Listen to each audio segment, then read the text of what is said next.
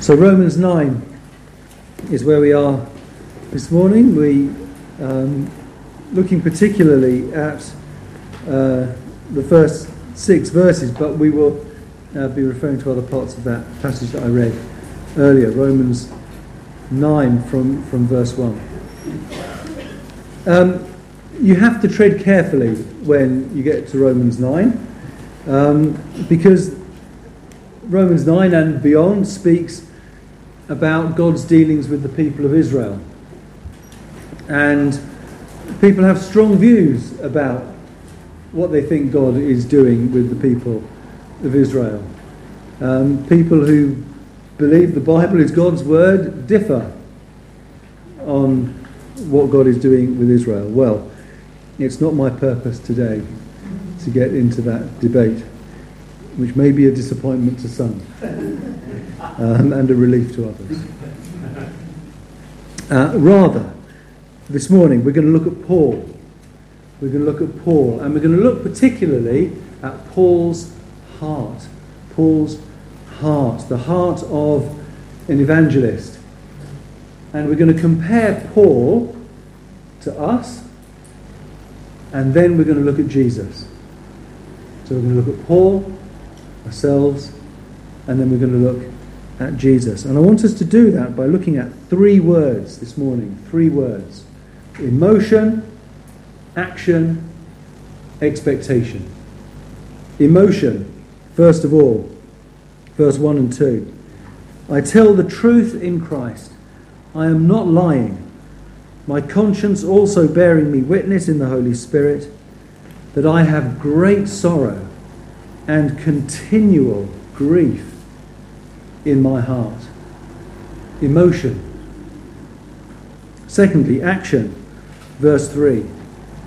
For I could wish that I myself were accursed from Christ for my brethren, my countrymen, according to the flesh, who are Israelites. Action. And thirdly, expectation. Verse 6. But it is not that the word of God has taken no effect. It is not that the word of God has failed. Expectation. Emotion. Action. Expectation. So first then, let's look at emotion. Emotion and Paul's great sorrow. He begins chapter 9 with some very powerful words. And what he's saying is that whatever is coming next, I want you to know I mean it. I want you to know I am serious. I tell the truth in Christ, he says. I am not lying. My conscience bears me witness in the Holy Spirit. Paul is preparing us to hear something extremely important. He wants us to know that he means it. And he wants us to understand that what he's about to say next moves him to his very core. Verse 2. I have great sorrow and continual grief in my heart. Great sorrow, continual grief, unceasing anguish, it is translated elsewhere. These are strong emotions, aren't they? Strong emotions. Particularly when you call upon the Holy Spirit as your witness to the fact that these things are true. Not words you would use lightly. Great sorrow, continual grief in my heart. And Paul's sorrow was that despite the great privileges of the people of Israel, they had rejected Jesus as their Messiah. Paul goes through these privileges in verse 4. Their adoption to sonship. The fact that God had called them out of all the nations of the world. He had called them to be his children, his family. They were called and adopted as sons. Theirs was the divine glory. They'd seen God's glory in the tabernacle, in the temple. God displaying his glory in miracles of deliverance for them again and again and again. Theirs was the law, unique among all peoples of the world. God had given this people his law, his instructions, as we were thinking earlier. This is how to live. No other nation had that, just the people of Israel. Theirs were the covenants. The covenants. God had committed himself to them legally. He'd signed a contract. You are my people. I am your God. We're together. Theirs were the covenants. Theirs was the temple worship. Again, uniquely among all the nations, God had said, here is where you will find me. Here is where you come to worship me. Here in the temple. Theirs were the promises. The promises that God had given. God had revealed his purpose to them. Through them, according to the flesh, was the ancestry of Jesus himself, the Messiah. They could trace the ancestry of God's Saviour back through the nation of Israel. What privileges this people had. They had all of this, and yet they rejected Jesus. They turned away. And it moves Paul. It moves him. I have great sorrow and continual grief in my heart. There's a sense of tragedy, isn't there, when you consider squandered talent.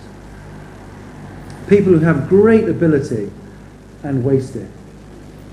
People of a certain generation might think of George Best, fabulously gifted footballer who threw it away, squandered his talent. And younger people might think of Paul Pogba, perhaps, coming to Manchester United, returning as a hero, never worked out for whatever reason, never worked out, and leaves the club. There's a sense of disappointment, certainly tragedy, perhaps. And you feel for parents, don't you, who bring their children up well, or try to bring their children up well, and yet find them going off the rails. Not spoiling them, not being reckless with them, but giving them the very best start in life, and yet the child still goes off the rails. A sense of waste, isn't there? Well, God had prepared his people for the coming of his Son, and they had rejected him. They had turned away from him. And you can imagine why Paul was so full of sadness. I have great sorrow and continual grief in my heart. Emotion. I wonder if we get sad when we see unbelief. I wonder if we get sad when we see people turning away from God. Or I wonder if we get angry. It's easy to get angry. It's easy to get frustrated when we look at our society and see how far it has gone from the Lord. It's easy to get frustrated. And Paul might have been excused for being angry, mightn't he? How can they have not seen? God has given them all of this, and they've thrown it away. You can imagine why Paul might have been angry, but he wasn't angry. He was sad. I have great sorrow and continual grief in my heart. A couple of months ago, my wife and I were in London, and we were coming home. And you do what you do, you get your phone out and you look on Google Maps how to get home, and Google Maps comes up with the answer. Down New Bond Street, turn right into Piccadilly, up to Green Park Tube, Jubilee Line to London. You're interested in this, aren't you? Jubilee Line to London Bridge, and then home. So that's what we did. New Bond Street, turn right into Piccadilly, and straight into the 50th Gay Pride march walking down Piccadilly. It felt a bit like a metaphor of swimming against the tide. Now, as people celebrated their homosexuality, or as they celebrated with others their homosexuality, I would like to tell you that my overriding emotion was one of compassion, was one of sadness, was one of loving concern. I would like to tell you that my overriding thought was, love the sinner, hate the sin. I would love to be able to tell you that the riot of colour, the pinks, the fluorescents, the rainbows, and the thumping of the music provoked feelings of compassion within me. It should have done, but it did not. And perhaps that's not new, because when Jesus was turned away, when a Samaritan village refused to welcome Jesus, James and John said to him, "Do you want us to call down fire from heaven to consume them?" And of course Jesus rebukes them. So perhaps my feelings were not new, but they certainly were not right. And compare them to Paul. I have great sorrow and continual grief, unceasing anguish in my heart. When we see the state of our society, our country today, how do we respond? What is our emotion? Is it the fire and brimstone of James and John, or is it the great sorrow and continual grief of Paul? What do we feel? What should we feel? So if we feel that urge welling up within us to call down fire from heaven to consume them, if that is the case, then what is the answer? What is the answer? Is the answer to try to be more loving, to stir ourselves up to love, to try harder? Or is it to look to our Saviour, to the one who had compassion on us, to the one who looked upon us and who died to save us, the one who rescued us from the same fire and brimstone that we might want to call down upon others? The answer is surely to look to Jesus and to ask Jesus to give us the same compassion for the lost that he had. What did Jesus do when he saw the unbelief of the people? He wept. He wept. Standing over Jerusalem, Matthew 23, we read, "O Jerusalem, Jerusalem," says Jesus, "the one who kills the prophets and stones those who are sent to her. How often I wanted to gather your children together, as a hen gathers her chicks under her wings, but you were not willing." The compassion of Jesus. We need to look to Jesus, the one who, even as they crucified, prays, "Father, forgive them, because they don't know what they're doing." Now, we will never truly represent Jesus in our world unless we have his heart.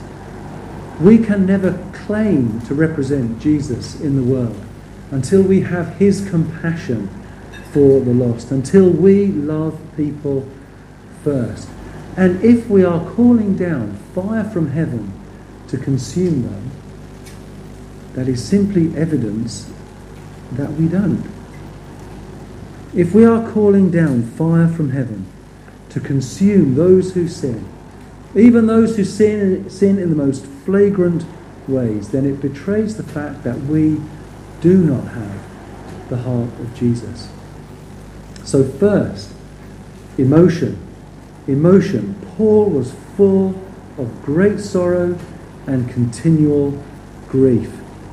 Jesus had a heart of compassion for the lost, for you and for me.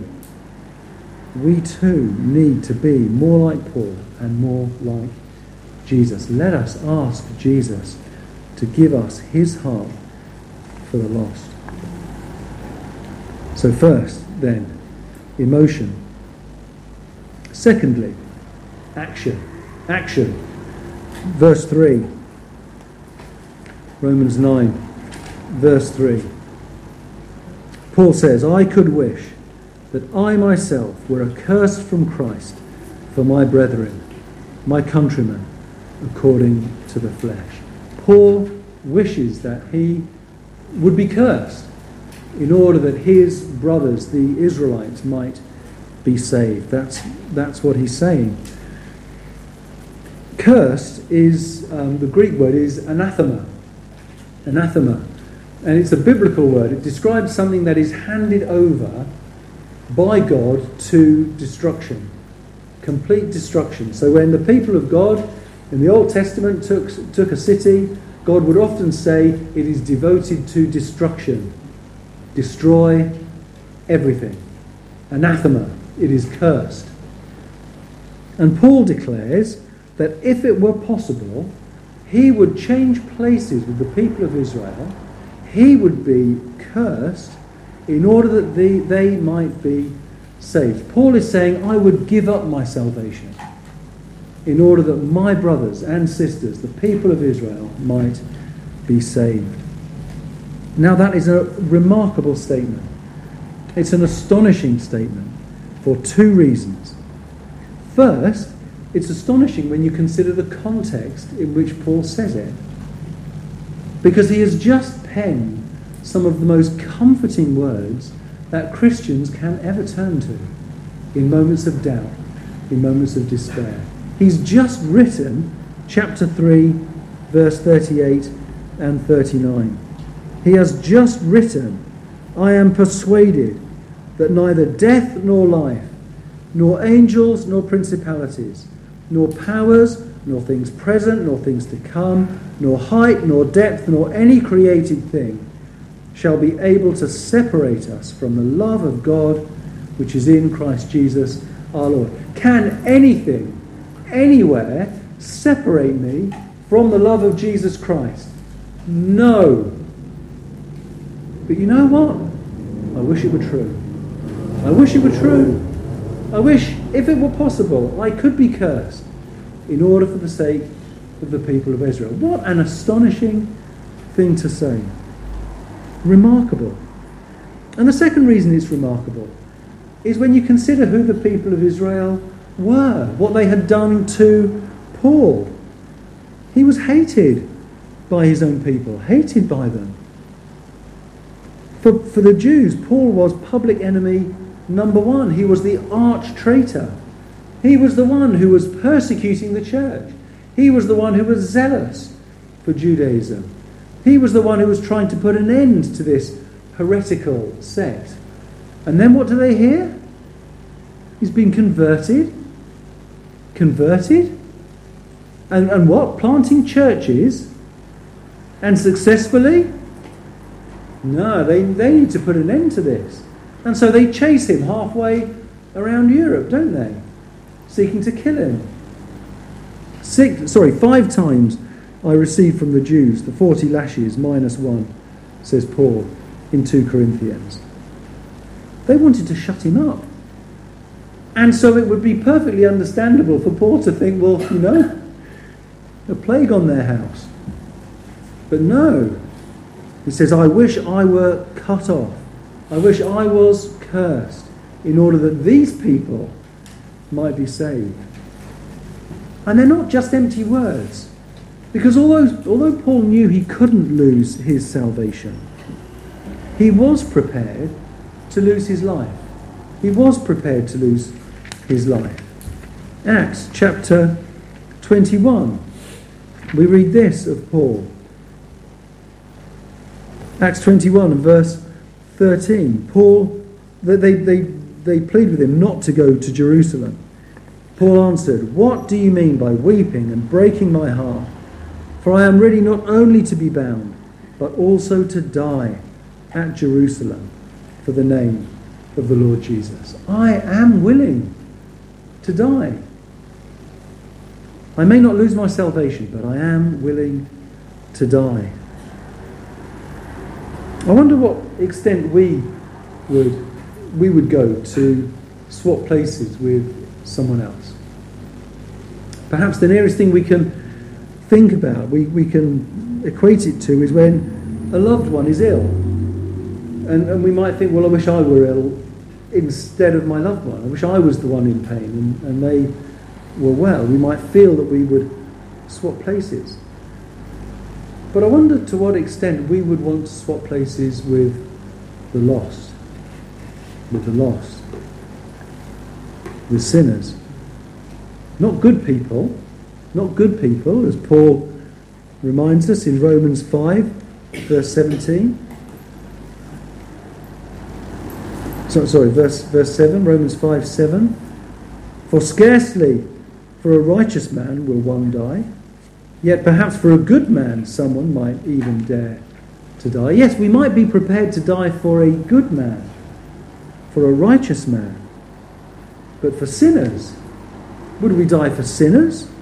Would we swap place with sinners? Would we swap places with those on the Pride March? We often bemoan the state of our country, don't we?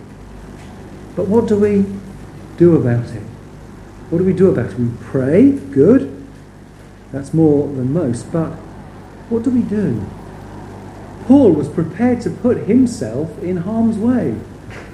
I'm prepared to go to Jerusalem and even to die. He was prepared to put himself in harm's way. So often we are scared even to speak, to raise our voice. And I'm not talking about tackling the pride marchers in London who may have some issue with us, but we're often scared to speak with those who like us, with our friends and our families and our work colleagues and our neighbours, people with whom we actually have some kind of good relationship. We're so often frightened to speak, aren't we? We need to crawl before we can sprint, don't we? But we need the courage of Paul to act. I am prepared even to go to Jerusalem to die. So what's the answer? Is it again to try harder, to try and be braver?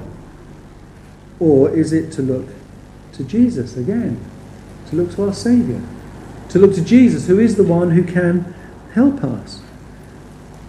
Because while Paul wished he could be a curse, if it were possible, I might become a curse. While Paul wished it were possible, Jesus did become a curse for us. Jesus did. Galatians chapter 3 and verse 13. Christ has redeemed us from the curse of the law, having become a curse for us. For it is written, cursed is everyone who hangs on a tree. That is the cross. Christ has redeemed us from the curse of the law, having become a curse for us. Paul wishes he could be cut off. Jesus was cut off.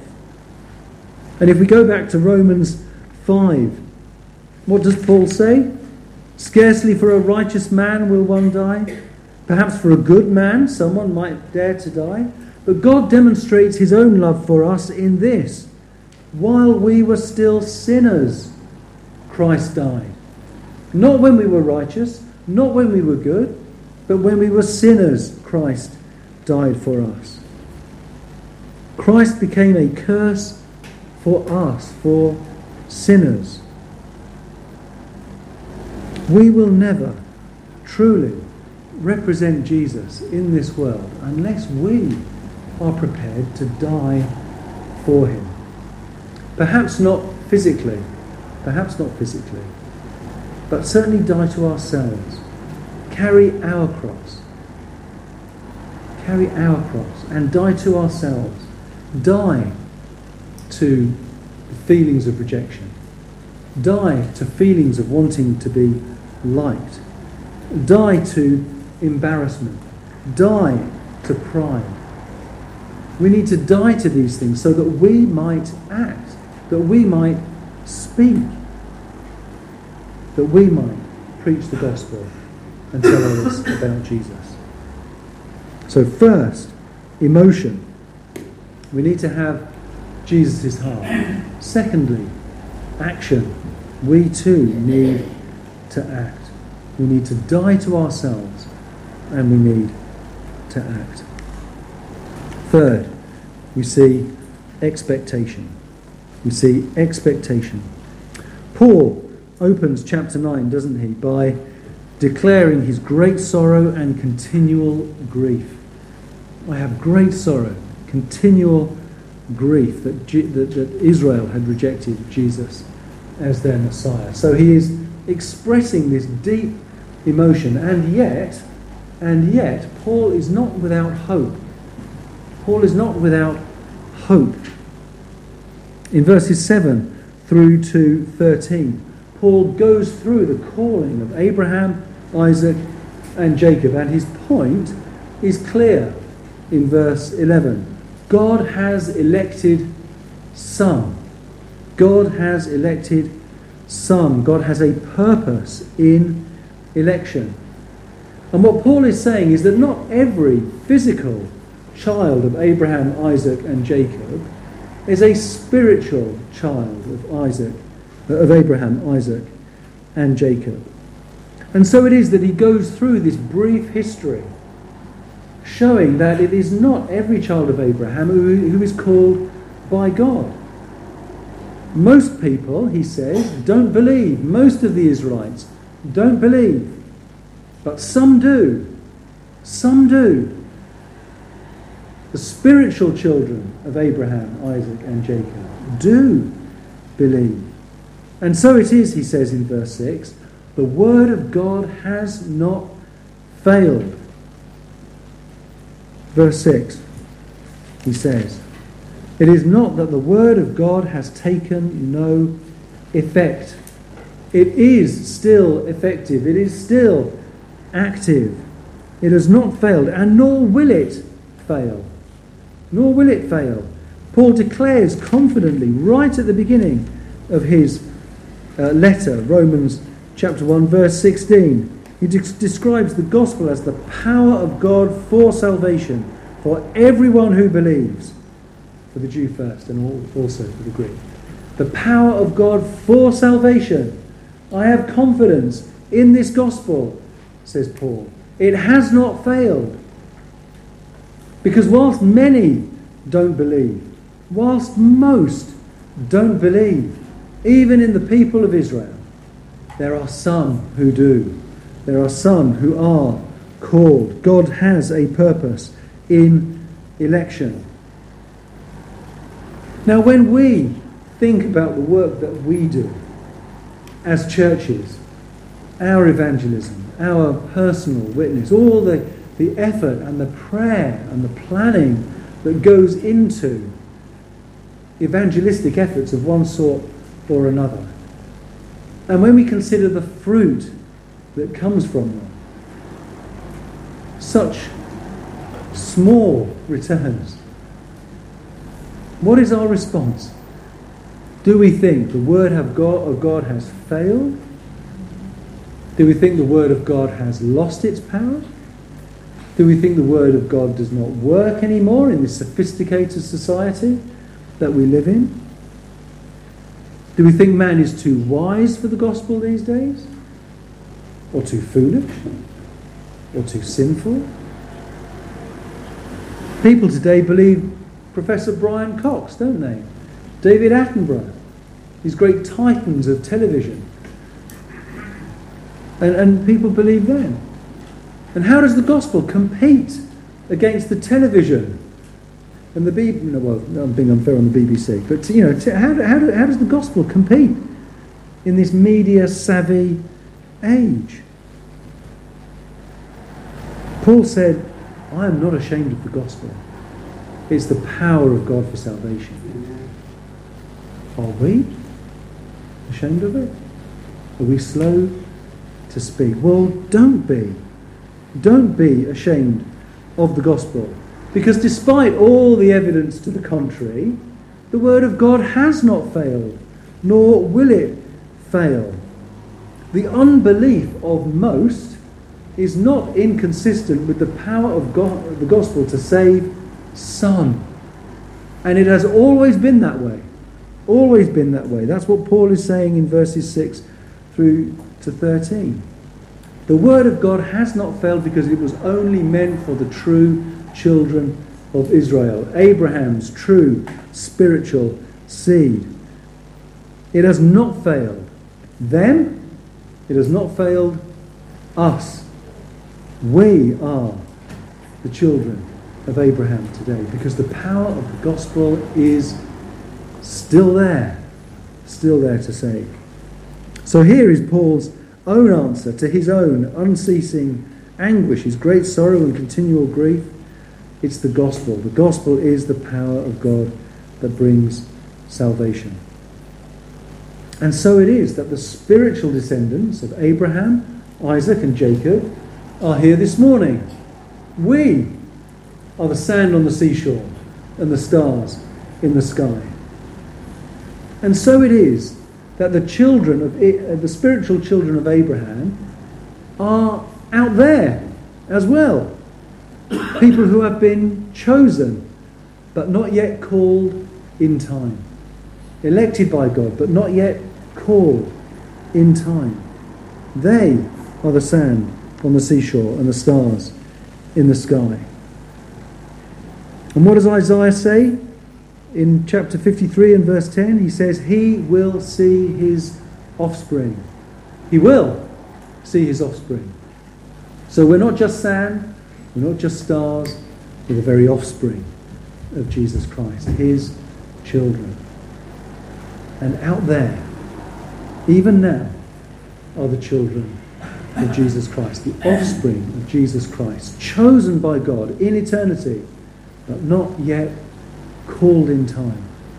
They're out there because God's word will not fail. The word of God has not taken no effect. The word of God, the gospel, is the power of God for salvation. In the book of Revelation, we read chapter 7, verse 9. Chapter 7, verse 9, we read, after these things I looked, and behold, a great multitude, which no one could number, of all nations, tribes, peoples, and tongues, standing before the throne and before the Lamb, clothed with white robes, with palm branches in their hands, and crying out with a loud voice, saying, salvation belongs to our God, who sits on the throne, and to the Lamb. The word is not that the word of God has taken no effect. It has. It is. It will in the future. Expectation. That was Paul's expectation. May it be our expectation. Jesus said, I will build my church. Let's believe it. So, we've seen Paul's emotion. We've seen Christ's emotion, their heart for the lost. May we share that emotion, that same heart of compassion for the lost, that great sorrow, that continual grief for the lost. We've seen Paul's action, how he was prepared to die for the gospel. We've seen Christ's action, how he did die for the lost. May we act too. May we die to ourselves, die to pride, die to embarrassment, die to the fear of rejection. And may God grant us the courage to act and tell people about Jesus. And finally, we've seen Paul's expectation. The word of God has not failed. We've seen Christ's expectation. I will build my church. May we believe that too. May we have a confident expectation that the Word of God has not failed. It is the power of God for salvation. Amen. So emotion, action, expectation. May God change us. Change us. May He use us. May He bless us.